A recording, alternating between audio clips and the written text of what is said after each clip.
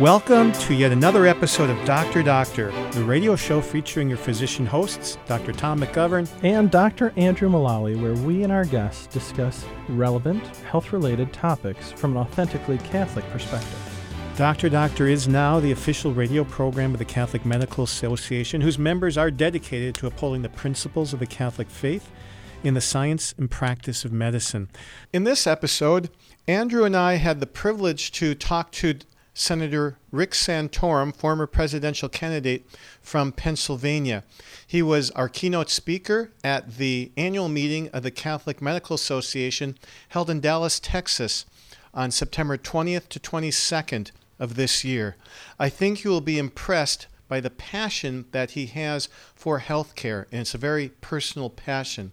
It basically comes down to the change he saw in the way he viewed the healthcare system because of his youngest daughter, Bella. But first, we'll talk about some medical news with Andrew. Yes, today I actually ran into a new article in the JAMA Pediatric version, Journal of American Medical Association, that was published just recently here, September 4th, 2018, talking about concussion management in children. And concussions, as we know, have been in the news a great deal lately, especially we're into football season now, so I'm sure we're going to have some more seasonal uptick in talking about concussions. But as a family doctor, one of the calls I get routinely over the evening or on the weekends is that my child has fallen and hit their head. I'm afraid they have a concussion. What do I look for? And then the questions I'm asking to myself is how best should we evaluate them to determine if there's any problems going on. So many people think that just hitting your head means concussion. But what does concussion really mean, Andrew? Right. Concussion is an injury to the brain that doesn't lead to any findings necessarily on imaging, but brain damage has been done. So imaging being MRI, CT scan, there's nothing you can see. Yes. Usually there's not necessarily something you can see. There might be an associated injury like a fracture, a broken bone, but from the concussion standpoint, especially a football player in a helmet who blacks out, they wake up and they vomit, they can't walk in a straight line, they're slurring their words. Usually the imaging there is negative. And so concussion is a brain injury caused by trauma. Very good. And so this article really is directed for physicians, but it helps us in identifying what's a useful thing to do and what's not useful in evaluating these patients. And I was happy to read this because it does give some insights into things that, many doctors, there's a heterogeneous approach to evaluating concussions. A lot of different ways to do it. That's right. There's in medicine, we're always looking for guidelines, best practices, trying to look and figure out what's the best way of doing something so that we can provide that same care to our patients.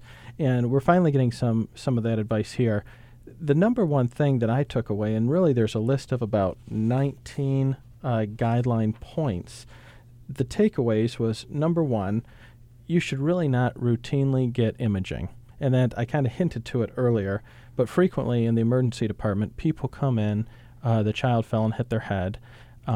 It could be any number of situations. They fell off the table, the football concussion, or football head injury. It could be a motor vehicle accident. And so working in the ER, I've worked in the ER before, and you're sitting there and you're trying to figure out, do I need to get a CAT scan of these kids or not? What are the chances I'm missing something more serious even than a concussion, like a brain bleed? Right. And this study came out and said pretty clearly that if there's no concern for a fracture, you're examining the patient, you're examining their skull, they don't look like they have a skull fracture, you should not do imaging for concussions because it's going to be negative. And there's a lot of negative things associated with images. Number one would be the radiation exposure. We know that radiation exposure is cumulative over the lifetime. It's been estimated that up to 8% of cancers are caused by medical radiation. Wow. So we want to avoid this, especially in children, because those kids are going to carry this radiation exposure throughout their entire lives, much higher than chest x-ray. And so no imaging is recommended, specifically not CAT scan, which would be performed commonly if somebody went to the ER. And so I do think this is going to change the way a lot of ER doctors practice. But an MRI doesn't have radiation, correct? MRI doesn't have radiation, but they also recommend against doing that, primarily because the MRIs, there's other things associated, primarily cost and then time. Sure. Depending on the season around here, there's times when you can't get an MRI in Fort Wayne for even a couple of weeks or days, unless it's a stat situation, you need to jump to the front of the line, and even a concussion would not be one of those. And so they recommend against X-rays, CT, SPECT imaging, SPECT, single photon emission computed tomography, as well as MRI. And so going against imaging, I think, is very good. The other thing they recommend is mainly discussing with patients, what is the chance a concussion actually occurred? I had mentioned a few things with that football player example, but if there's vomiting or loss of consciousness, if the mechanism of injury is severe, there's a difference between a child, unfortunately falling off a bed or a table, or, being in a car accident or falling off of a horse or a moving vehicle, different severities of injury. If there's no memory loss for the children that can communicate that, headache, there's commonly a headache, but if it's not worsening, if it's just stable and it's not extremely severe, that's reassuring. We have something called a Glasgow Coma Score, which is something that's used in emergency situations frequently to identify how serious neurologic injury is to a patient. If they've got a normal score on that and there's not any clear damage to the skull, which normally there wouldn't be with a concussion, but if those things are present, then not only no imaging, but just reassuring the patients that over 80% of these resolve completely symptom-free within 1 to 3 months. And it actually depends on the age of the person. The older you are, the quicker you recover from a concussion. The majority of adults would recover from a concussion within even a few days or a week. So many traumatic head injuries without fracture of the skull do not lead to concussions. Did I hear you right saying 80% of those are not? Oh, well, I wouldn't say that necessarily. If there's a fracture, then there's probably no. If there's not a fracture, if there's not a fracture, we shouldn't image. Right, but how do we know when that head injury is a concussion or not a concussion? Mainly looking at the history, asking the patient about what happened immediately after. Did you lose consciousness? Any vomiting? Memory loss? Trouble speaking or walking? Are those all necessary for the diagnosis? Diagnosis would just be based on that clinician's opinion. So there's not, to my knowledge, a unified scoring system that everyone's using. There's several scoring systems out there, but most of them are designed for return to play, because even a concussion is not a concussion is not a concussion. One person may have a mild concussion, and we want to treat them very cautiously, the same as if someone has a severe concussion. So most of the scoring systems are designed to show progress rather than to establish a diagnosis. Thank you. And so the main thing to think about is based on the age of the patient.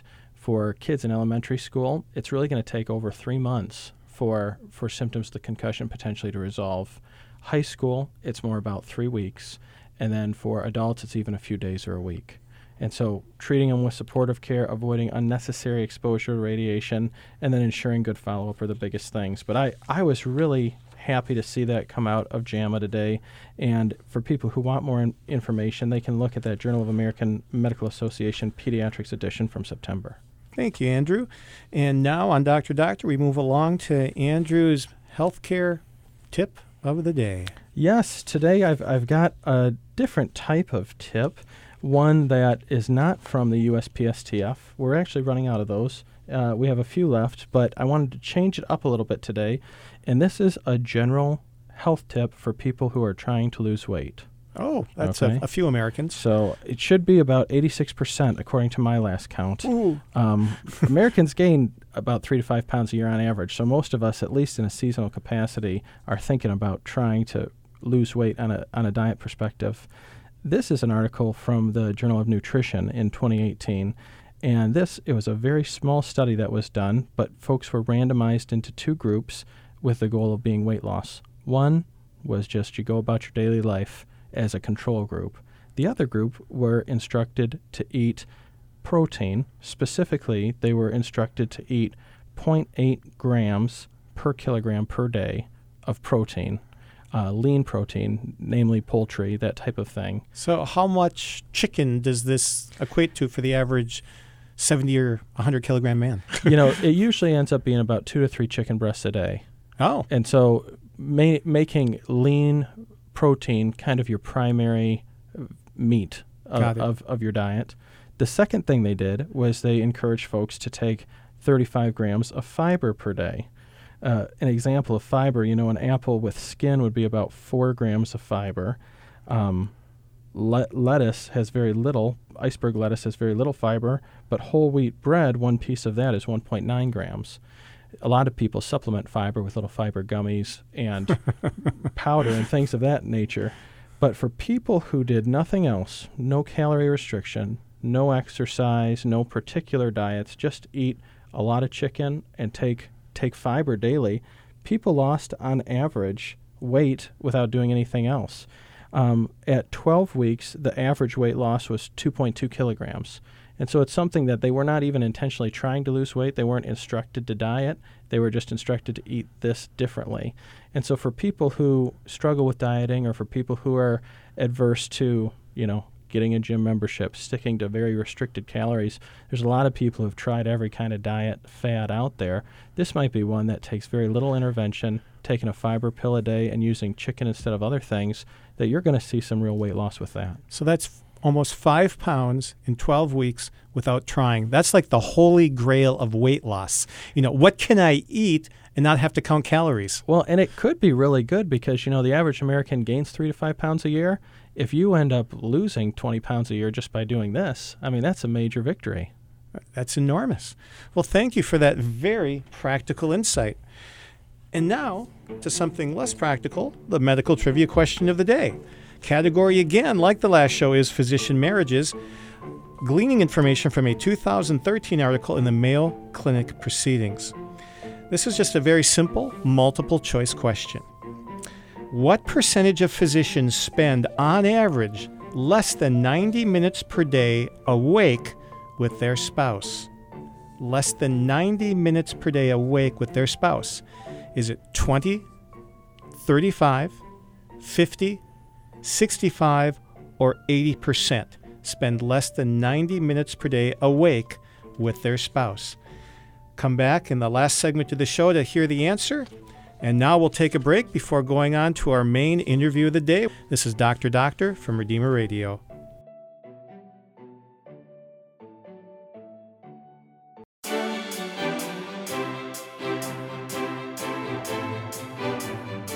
We are back today with a special segment. We are blessed in Dallas to be interviewing former Senator, former presidential candidate Rick Santorum. More importantly, he's a husband, father of 7 children, and he has a passion for dignified health care.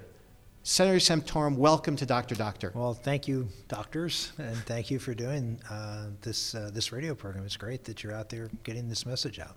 I think the first question that our listeners would like to hear is they're all suffering. The medical system's supposed to reduce their suffering, but they're often suffering because of the medical system. What hope is there for them that this convoluted, labyrinthine, expensive system will become more transparent and patient-friendly? Well, I wish I'd say that, I'm here to present, to deliver great news that, wonderful things are definitely on the way, but that's not the case. In fact, what is in store for us, depending on the outcome of this election, is potentially something that looks more and more like European healthcare. You have the Democratic Party has now pretty much everybody has signed on to, well, not everybody, but certainly all the presidential candidates have signed on to government health care for all, getting rid of the private sector system, which is 150 million people in the employer-based system, and then the individual market and just putting everybody into a government one-size-fits-all system. And so that's their answer to the mess that they created with Obamacare. And why is that type of system contrary to human dignity? Well, it's contrary to human dignity because it's based on a system of budgets, and it's based on a system of allocation of resources and rules and regulations that are dictated, and it's not personal, it's not individual, it's not giving people choices to the kind of care they want and how they can access that care. And we are as diverse in our health needs and our health wants. It's not just a matter of what our needs are, but how we want to treat those needs, who we want to see. I mean, whether you want to see a homeopathic physician or whether you want to see a traditional doctor or whether you want to, not see a physician at all, but there are all sorts of ways that people want to be treated. And if we have a system that says, no, this is it. And that's not treating people with dignity and respect. That's not respecting their wishes and respecting their own way that they would like to care for themselves. And so we take away that individuality. We treat people as a number. And what we get is what we see, which is a system driven by budgetary constraints. And we get into a situation where, okay, well, we have to make sure that we have good utilization, and that we are efficient, and that we're not spending money on people like Bella Santorum, who is not economically she's a consumer, she's an eater, she's a useless eater. She's not someone who can contribute to that budget that funds everything, and therefore we should really think twice about whether we're going to even provide care to somebody like that. Those decisions are made. We saw them with Charlie Gard. We saw them with Alfie Evans. And the reason I have decided to stay and get involved in this healthcare debate is because I don't want to be in a position in my life where I have to plead with the judge so my daughter can get care. And that's what's going on in places around the world that have gone for government-run healthcare that's supposedly fair and equal and everybody gets the same, but nobody gets what they want. Senator Santorum, that explanation's beautiful because we experience that frustration on a daily basis in dealing with our patients and not being able to meet their needs. You mentioned your daughter Bella. Yeah. Can you tell us more about how you draw your inspiration from her in staying in this fight? Well, this is I'm here, speaking to the Catholic Medical Association. This is the second time I've spoken to the Catholic Medical Association, but the first time was not to the National Association. It was to the chapter in Pittsburgh, because my father-in-law is a physician who was a member of the association, and he was one of the few at the time pro-life geneticists, very Orthodox Catholic geneticist, and working at the University of Pittsburgh Medical Center, and he introduced me into the world of people with disabilities and was very, very active on those fronts, and wrote extensively about euthanasia and all the other things that were going on. And I thought I knew something about the world of people with disabilities, but in all candor, you can't until you live it. And as much as people say to me, "Oh, I understand what you're going through," and I don't mean this in a way that they don't try or sincerely believe they understand. But unless you live it every single hour of every day for years and years, as we have been blessed to do, you don't understand. You don't understand all that is involved in caring for a child and the demands that child needs, and the struggle you have with the current system, much less a system that doesn't value choices and respect the dignity of life. To get care. My wife and I, on a regular basis, I won't say every week, but many weeks don't go by unless we get a call from someone. We just have one just this week of a woman who's calling saying she's pregnant with a child with trisomy 18. Her doctor doesn't want to deliver the child. The hospital doesn't want to deliver the child. The hospital has said that they will not provide care for that child. I mean, these are the fights that you have. And so you say, well, I understand. No, you don't understand. You don't understand how there is an attitude in this country of people not respecting the dignity of human life. And that is the reason. It's bad with the system we have today. But I know from my experience with dealing with the disabled community now for the last 10 years, It's far worse in most of these other socialized medicine countries. So is it fair to say that this is an example of God using your circumstances to drive you to a vocation you didn't expect? I tell people this. I ran for president back in 2012 because of Obamacare and because of my daughter. And it was you'd think, well, wait a minute, you ran, you left your daughter, and you financially, I didn't ruin my family, but I went a year without any income. And when you have 7 kids and you go a year without any income and you spent most of your life in public service, it's not like you have a lot to fall back on. And so, it was a very, very difficult time, but I felt like I had to do it. I had to do something to stop this juggernaut of socialized medicine, because it was aimed right at the heart of my daughter and everybody like her. Senator Santorum, you had mentioned and kind of elucidated the dangers of socialized medicine, especially with the utilitarian worldview.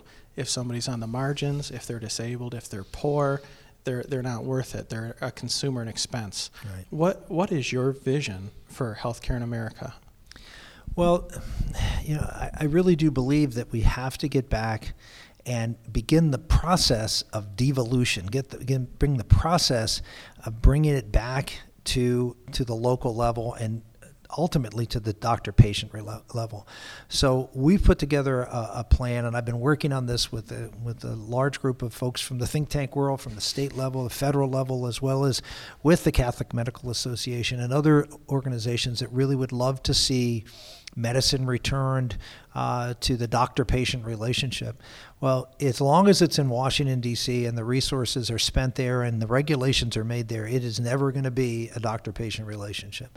And so the idea is to get the money out of Washington, D.C., and move it back to the states and put prescriptions in there that make sure that they don't set up just another state-run program that does the same thing, government-run program. They have to spend the money in the private sector.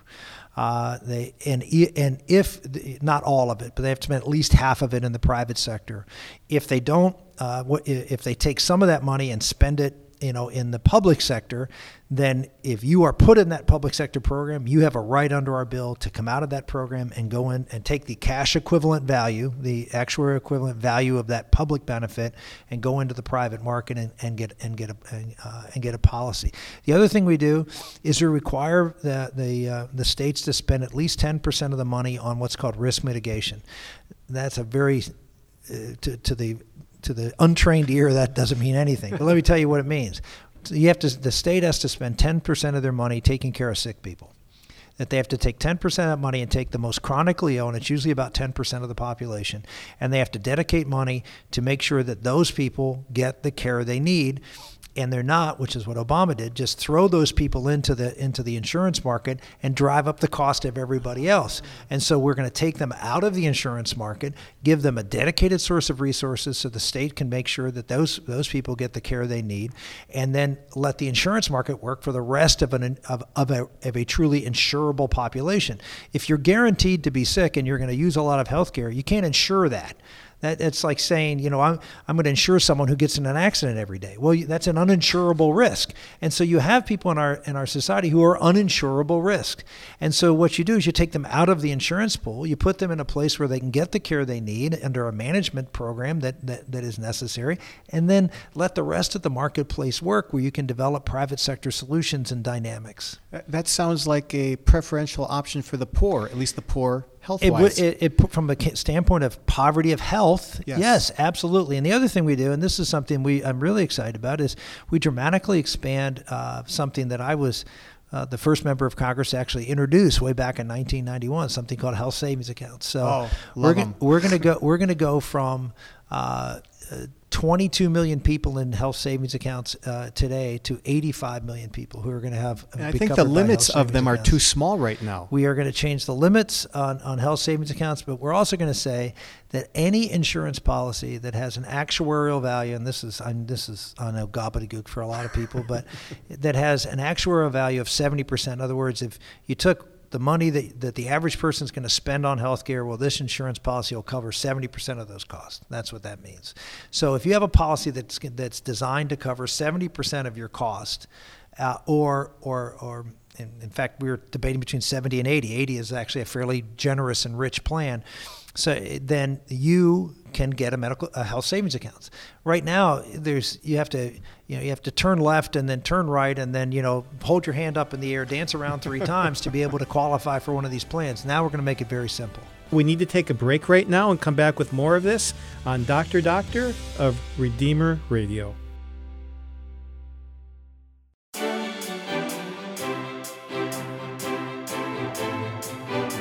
We are back today with a special segment with former Senator Rick Santorum. Senator, why have you included in your coalition of people putting this together the Catholic Medical Association?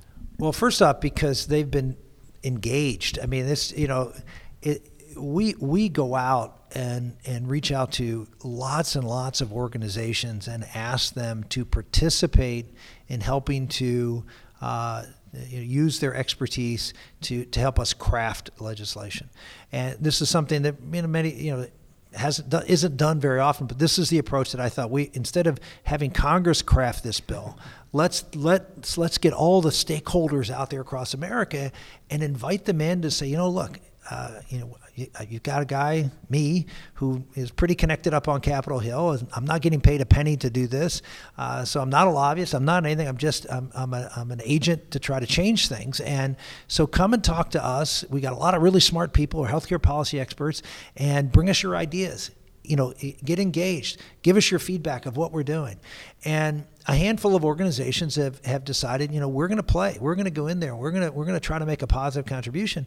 And thanks be to God, Catholic Medical Association is one of the first that engaged. Not only did they engage in giving us ideas and giving us feedback, but they were willing to stand with us and say, we support this. This is something that Congress should take a look at. So on every aspect of where we needed help in formulating, in responding, and then in promoting, the CMA has done a great job. Well, we really appreciate you helping to bring us to the table. I know that's the Catholic faith is one of the things we share together, having just come to Mass before this interview. Yeah. And so one of the things, you were identifying is giving the money back to the states, kind of creating these laboratories so that states can experiment. One of the things I've heard thrown around is the healthcare choices proposal. What do you hope to come of that in the future? This is a very live issue right now because we're here in the state of Texas, and the state of Texas, God bless Texas, as they say down here. They sued the federal government. They sued the Secretary of Health. It's Texas versus Azar. Azar is the Secretary of Health, and they sued the Secretary of Health to say that Obamacare is unconstitutional because the tax that Justice Roberts said was the reason that it was constitutional is gone, and because the Congress repealed it. And so now there's no reason for this mandate and for this bill this law to pass constitutional scrutiny. There's a chance that the district court judge here in Dallas, so we're at the epicenter of all this, actually Fort Worth, just the people in Fort Worth don't like being called Dallas, but right next to us is going to rule shortly, and the belief is that he may invalidate the entire law. And if that happens, all of a sudden people are going to panic. Because all of these insurance regulations, all of this money, everything just goes out the door. And so Congress is going to have to do something to act. And so what we're saying is, look, I know members of Congress, you're nervous Nellies. You don't like to talk about health care because most of them don't know what the heck they're talking about. And so they don't want to have to go out and talk health care in the middle of a campaign, but you may not have a choice. This issue may get forced on you and may get forced on you very quickly. I can tell you that over half the ads the Democrats are running in this election cycle are on health care. And almost none of the ads Republicans are running are on health care. And if this thing comes up and bites the Republicans, and if they don't have a plan, and if they don't have a course of action to say, oh, no, here's what we're going to do, and here's how we're going to cover people, and here's how we're going to make sure that this is a better system. In fact, we just had a study commissioned that actually shows that coverages are going to go up and that costs are going to go down and provider efficiency goes up. I mean, there's all sorts of good things that this bill will do. And all we'd have to do now is convince members of Congress to have the courage to do it. Oh, courage, one of the 4 cardinal virtues. in your healthcare choices proposal, what are the choices you refer to?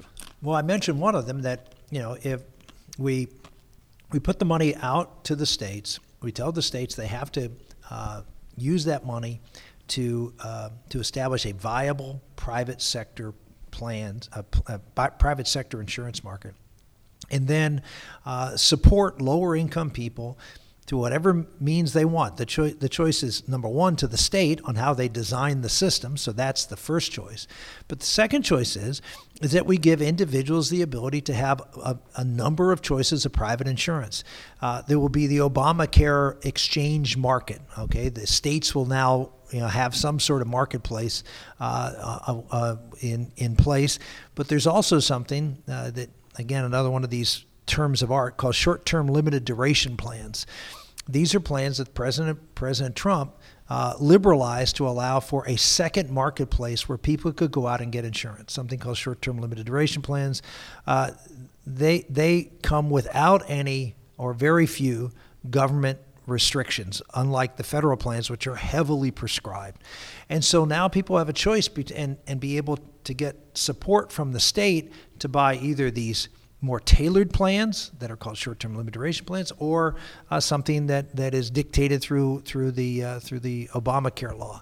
So that's a choice. The choice that I mentioned before, that if the state decides to develop a state plan, people will have the choice to get out of that state plan. So every individual who is in the individual market who's not covered by an employer plan will have some help and some support and some choice to get the plan that they want. Well, and I understand that there's a way that you're working through that this can be financed in a way that it's even pro-life, which has been one of the big concerns with Obamacare. Well, the beauty of that is that the money that the states are going to get goes through a program called the CHIP program, which is the Children's Health Insurance Program. The Children's Health Insurance Program has been on the books for many years, and in that program, there is a provision that says none of this money can be used for abortion.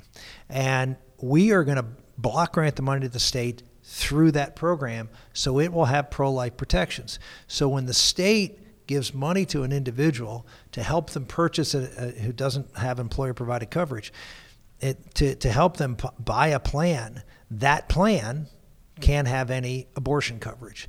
And so you say, well, how about other plans that don't have subsidized? Well, yeah, but you're not going to, if the vast majority of the people in your marketplace can't buy a plan that has abortion coverage, insurance companies aren't going to cover abortion. They're just not, because they're not going to offer plans that very few people are going to take. Man, I love that. Talk about a way to make even the health insurance marketplace more pro-life. This is an incredibly pro-life bill, because right now you have all these people who are in these Obamacare policies that all have require abortion coverage. Those are all gone. Wow. You spend a lot of time on Capitol Hill. You had mentioned several of the people you work with. It didn't make it into the media, but last year you guys made a lot of strides. What are the chances moving forward with this? I think they're actually very good. I mean, I think the as strange as this may seem, I think the timing may be right. Probably not before the election, but maybe right after the election, in what's called a lame duck session of the Congress. So, in some respects, the election may force people to say, look, if we don't do something now, for example, if we lose the House, if the Republicans lose the House of Representatives, that if nothing is done now, the chances of Obamacare being repealed or improved in any substantial way are gone. And so there might be a chance after the election to have the majority that we will still have till the end of the year and actually pass this bill. And I think the key has always been getting the votes in the United States Senate. And I think, sadly, we lost John McCain, but he was replaced by someone who is strongly in favor of the Health Care Choices Act. And so we now are down to really 2 or 3 votes that we have to focus on instead of 3 or 4. Is there anything people listening to this can do? Because the average American feels helpless in the face of this. Yeah. First off, I always encourage people to talk to their senators and representatives, In this case, really, it's really focused more on the Senate, and it's candidly more focused on Republican senators. If you have a Republican senator as your senator, is to make sure you contact them and ask them about the Healthcare Choices Act.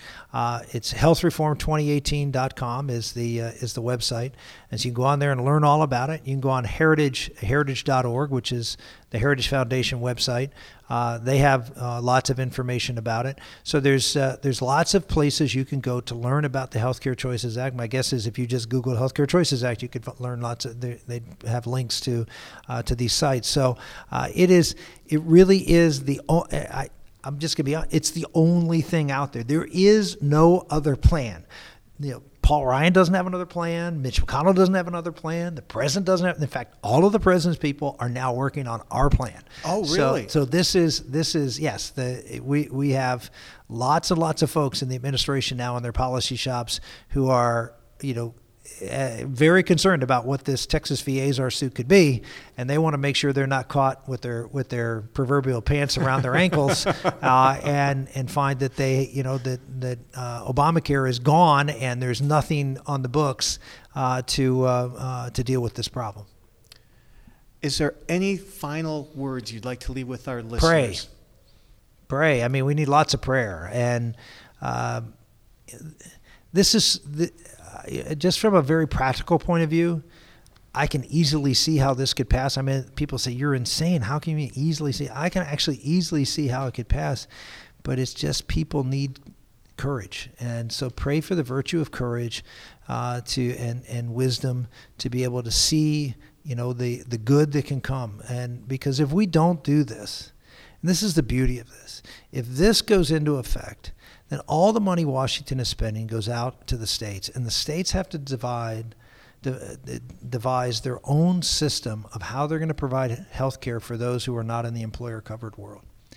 And here's the beauty of this. Once a state does that, once they sit down and collaboratively work together, Republicans and Democrats in most places, and figure out a system that's going to work for them under restrictions. We don't let the states do anything they want. We want to make sure this is a private plan. But once they put that in place, for Bernie Sanders or somebody else to come along and say, hey, we're going to take that money away from you, and we're going to do this big system here in Washington. We've got it figured out. I think California's going to, wait a minute, we're getting all this money. I mean, it's a lot of money. California's going to get like $40-50 billion a year. And they're going to say, we'll give you that money back. Yeah, you go ahead and design. No, they're not going to do that. We kill single-payer, government-run, federal government-run healthcare in its tracks if this passes. So there's a lot of good things that can happen here. And that's using a beautiful Catholic principle called subsidiarity. It's the bottom line. I mean, I wrote a book many, many years ago called It Takes a Family.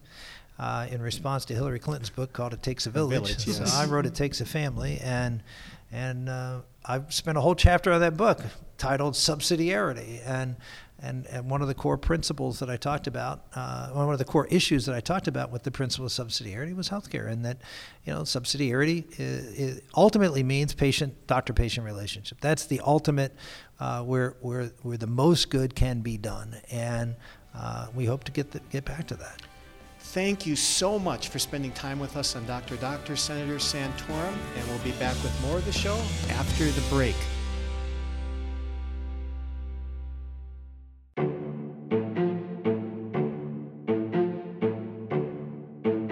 We are back with the last segment of this episode of Dr. Doctor with, you guessed it, the answer to today's medical trivia question. The trivia question is, again, like the last show, in the category of physician marriages. But this is just one question, multiple choice. According to the 2013 publication about physician marriages in the Mayo Clinic Proceedings, what % of physicians spend on average less than an hour and a half per day awake with their spouse? Andrew, what was your initial impression before you looked at the answer? My initial impression was the biggest foil is like 80%. Isn't there a number higher than that? There are numbers higher, but not in the choices. No, the choices were 20, 35, 50, 65, and 80%. My initial reaction was that probably most physicians don't get to spend as much time with their spouse, even 90 minutes. Well, the good news then for Andrew is that half of physicians spend less and half of physicians on average spend more than 90 minutes a day. But then if you go to that other half, a quarter of them spend 45 to 90 minutes per day, and a quarter spend less than 45 minutes a day. And a sad 9% spend less than 20 minutes per day awake with their spouse. Yeah, it is pretty sad, and I think most people, I know my wife would definitely talk about that. Just that there's sometimes, and a lot of times, it's out of your control. When you have another admission at the hospital, there's not an option. There's not an option for that. Even tonight, we're recording this. I got a text. I got to go to the hospital. So whatever plans were going to happen, they're gone. And so it's a huge sacrifice on the behalf of physician spouse. I know it's my wife definitely sacrifices a lot, and I appreciate it so that we can provide care to patients. And yet, in this study, it said that, and this study was unique because it asked questions of physician spouses. It didn't ask questions of physicians about marriage. Yeah. 81% of physician spouses said they would marry a doctor over again knowing what they know now. Well, I think my wife would still say she'd marry me again, but I think it's something for people who are not, they have not had experience before. It is a different life of unpredictability, which I've always thought that as long as you keep the focus on trying to help other people and thinking of it as a vocation rather than a job. If it's a job, it's really not a very good job. No, not at all. But as a vocation, it is a blessing. And I think hopefully for me and for our listeners out there, hopefully a path to heaven. Amen. And on that note, we're going to go to a new segment that we're experimenting with. This was Andrew's idea. I'll let him introduce it to you. Yes, we have got a new segment, and I'm still trying to toy around with the best name for it, but it's going to be something about navigating healthcare or the healthcare mess.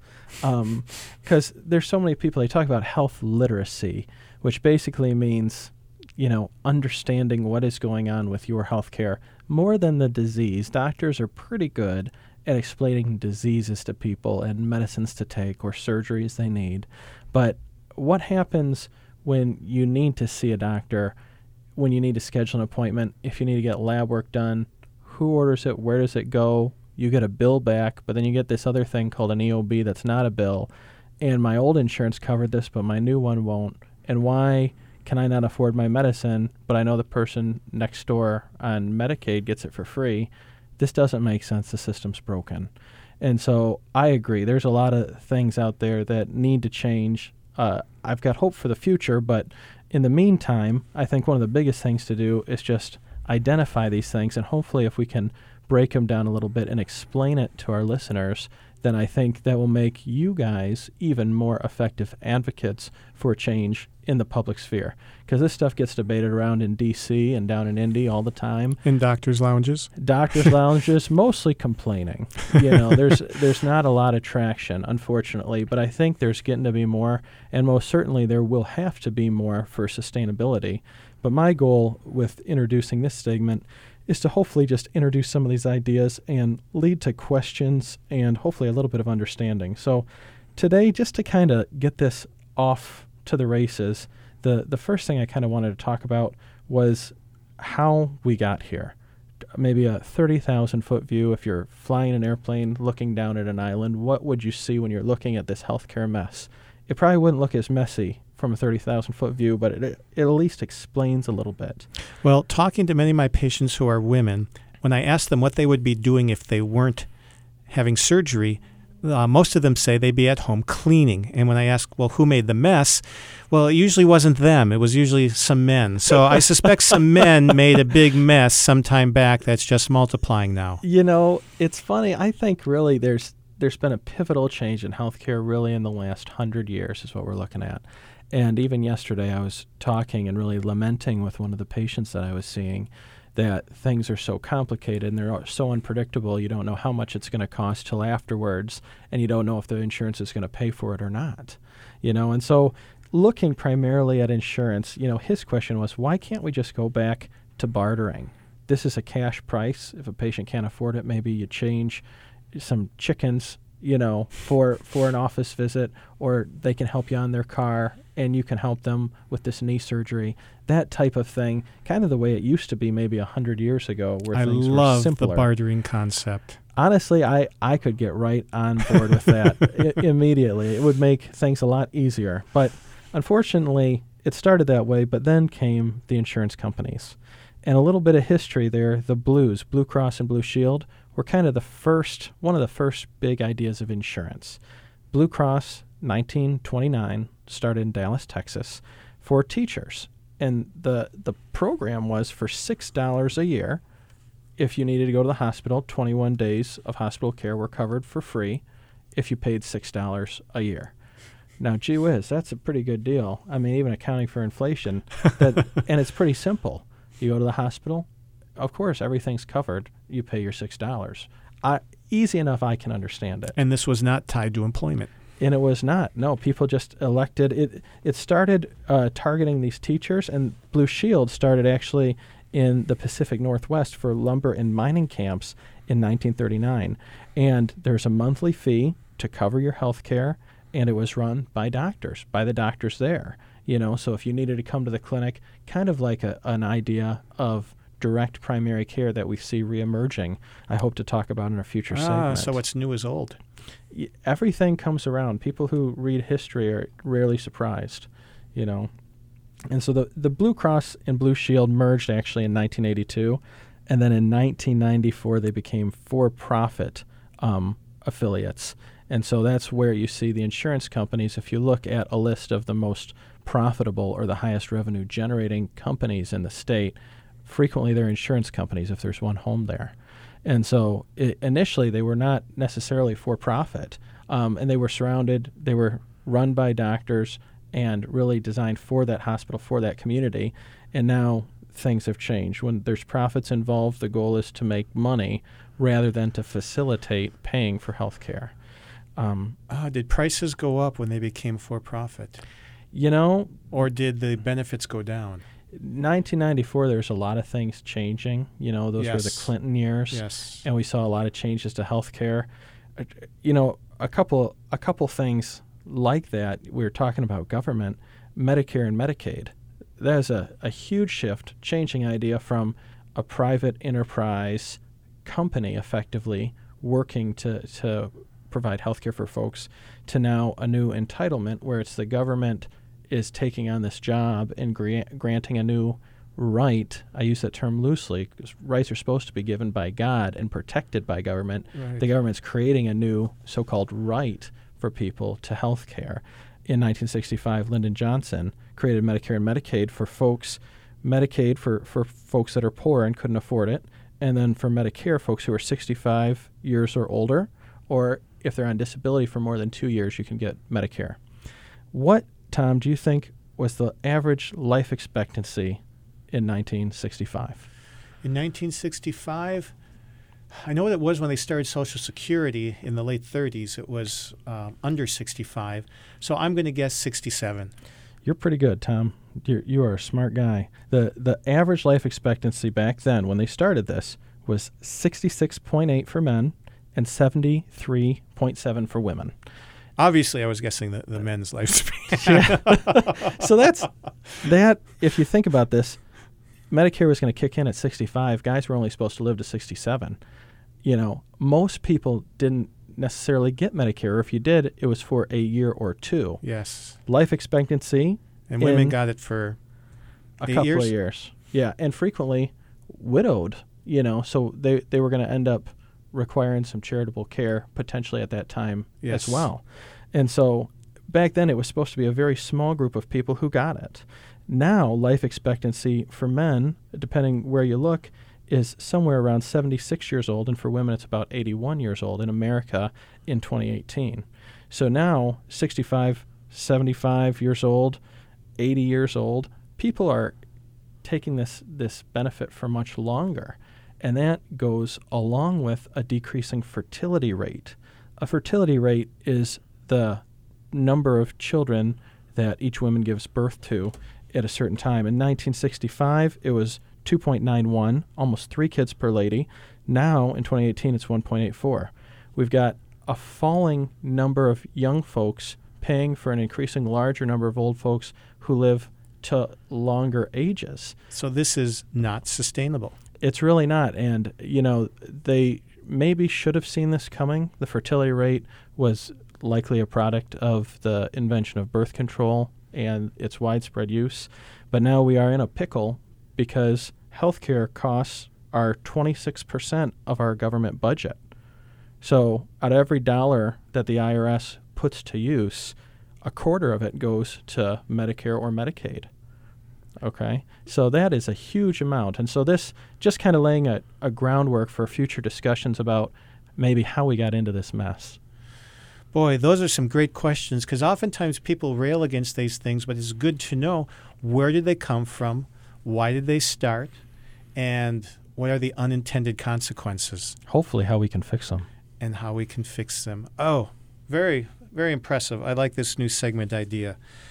Well, thank you, our listeners, for paying attention to us again on another episode of Dr. Doctor. We are the official radio program of the Catholic Medical Association, brought to you from the studios of Redeemer Radio. If you'd like to learn more about the Catholic Medical Association, you can find us on our website, cathmed.org. That's cathmed.org. Thanks for listening to another episode. This is Dr. Tom McGovern. And Dr. Andrew Mullally signing off until next time. Thank you for listening, and please remember that your medical decisions may have profound consequences, so choose wisely and choose Catholic. Tune in for Dr. Doctor on Redeemer Radio every Friday and Saturday afternoon at 1, or find new episodes at redeemerradio.com/doctor and in the Redeemer Radio app. You can also subscribe wherever you get your podcasts so you never miss an episode. Have a question for our doctors or a topic you'd like to hear about? Email your questions and suggestions to doctor@redeemerradio.com, or just fill out the form at redeemerradio.com/doctor. Remember, you can find information about all the good work of the Catholic Medical Association at cathmed.org. That's cathmed.org. Dr. Doctor is made possible thanks to the generosity of our listeners. You can help support the show at redeemerradio.com/donate.